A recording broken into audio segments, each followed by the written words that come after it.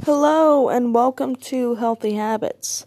Today I actually just wanted to remind everyone that since the coronavirus hit, a lot of people have been having to take in people, like other people, into their homes and try to give them an actual place to stay.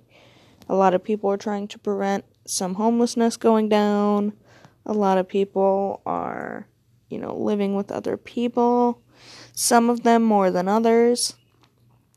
And I just want to remind everybody that it's important to vent and to not always go to the person that you're venting about first. So, part of the reason why I say this is because sometimes we need to practice our wording with how we are situating our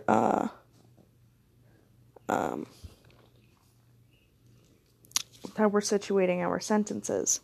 We need to be better about this. Even adults need to practice that.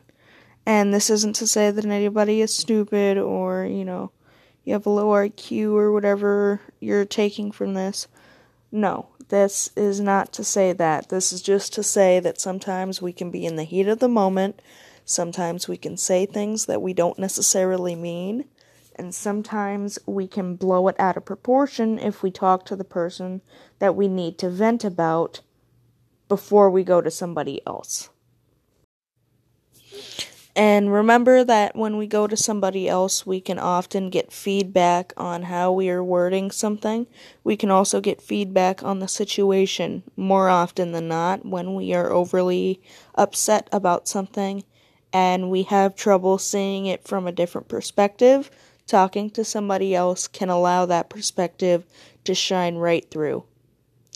We also have the, obvious factor of when you just blow up on somebody in the moment, it usually causes more problems than it solves. For example, some things could end up being broken, whereas if you would have just waited, nothing would have been broken.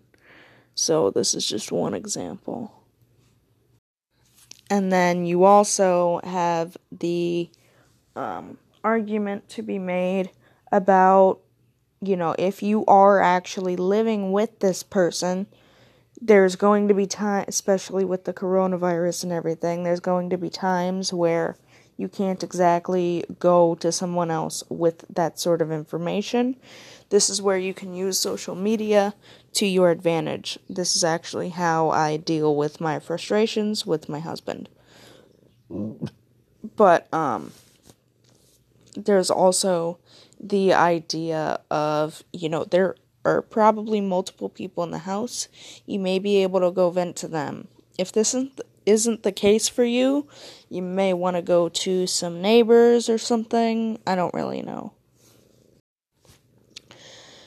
But without further ado, I'm going to go ahead and talk about the last reason. The last thing is we all have frustrations about everybody. We all disagree on different things. For example, parenting styles.